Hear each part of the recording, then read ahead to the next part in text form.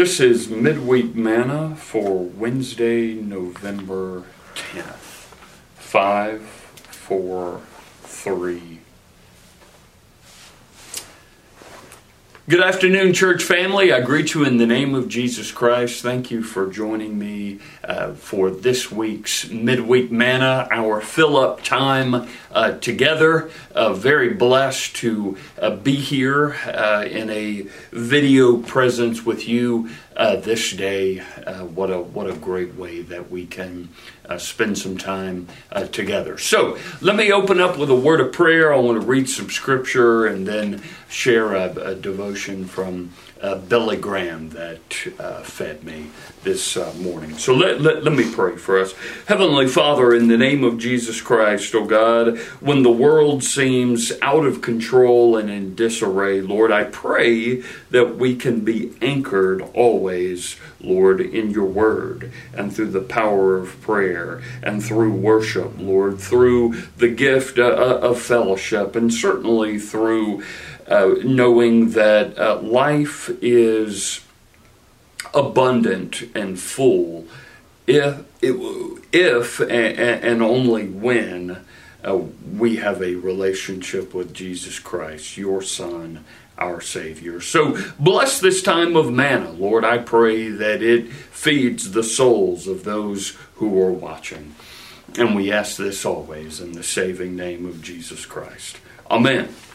So, church, I am going to turn to Ephesians, the book of Ephesians, the second chapter, verses 3 and 4 this afternoon. I'll give you just a minute to get there. The title of this particular set of scriptures is called Made Alive with Christ. Ephesians 2, verses 3 and 4. It says this: all of us used to live that way, following the passionate desires and inclinations of our sinful nature. By our very nature, we were subject to God's anger, just like everyone else.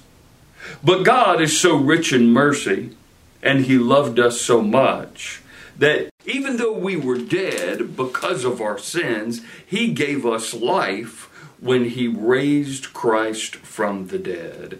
And in parentheses, the scripture says, it is only by God's grace that you have been saved. And church, this is the word of the Lord. Thanks be to God. So, a devotion for us to ponder this day. Billy Graham says this. He says, I'm reminded of a period when all of the agonies that afflict modern minds were felt by another generation. The young people who lived during the first century after Christ is an example.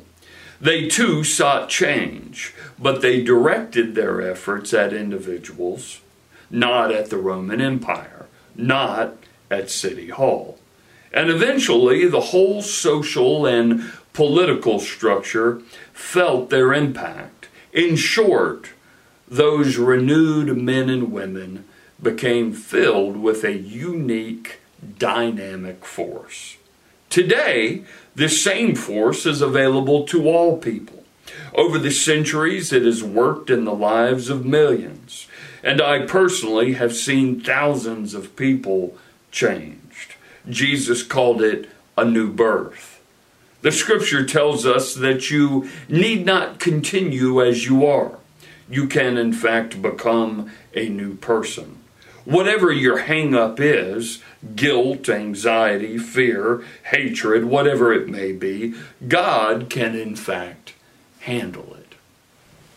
Do you believe that God can handle whatever hang-up you're struggling with, dealing with in this very moment? Maybe it's not one hang-up, maybe it's multiple hang-ups. A couple of Sundays ago, I spoke about how blind Bartimaeus, when he was seeking Jesus out and wanted to approach Jesus, he had to throw off his blanket. You know, that's another great image there. So what are your blankets? What are your hang-ups that are in fact keeping you from having new birth, new life in Jesus Christ, a spiritual rebirth? In the scriptures, it talks about being born again, or spiritually being born again. That's something that Jesus offers to us in our encounter, in our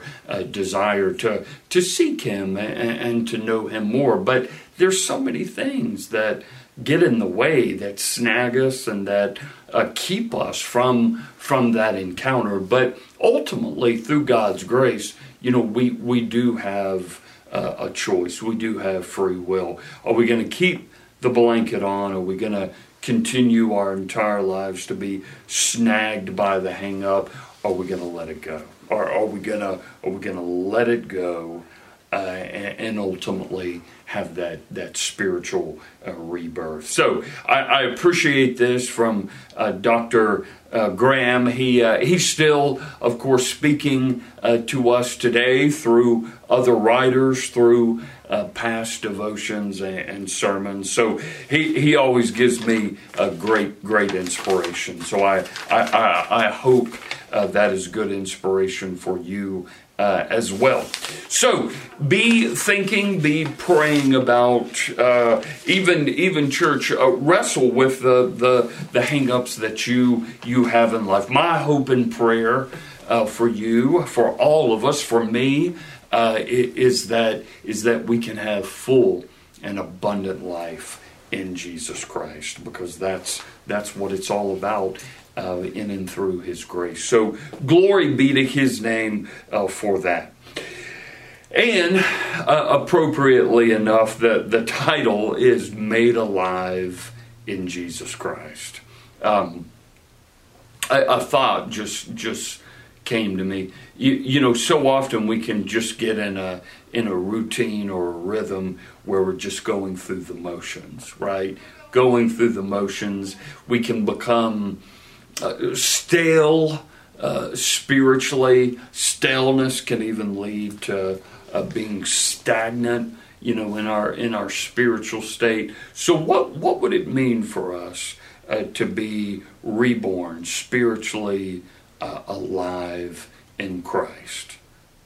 It's a choice ultimately that we have to make, and Christ will do the rest. So I will leave you with that, and let me pray for us this afternoon. Let's go to the Lord. Heavenly Father, in the name of Jesus Christ, Lord, we are made alive in Jesus Christ, the King of Kings, the Lord of Lords. But it comes with a heavy decision. Are we just going to make the decision to remain the same? Or are we ready for more? Because what we know in the scriptures is that when people encountered Jesus Christ and followed Him, they became so much more. Let us remember that. Let us remember that as we pray. Let us remember that as we read the Word and worship. Let us remember that too when we are out shopping, doing, socializing. In Jesus Christ, we are so much more. Guide us, Lord.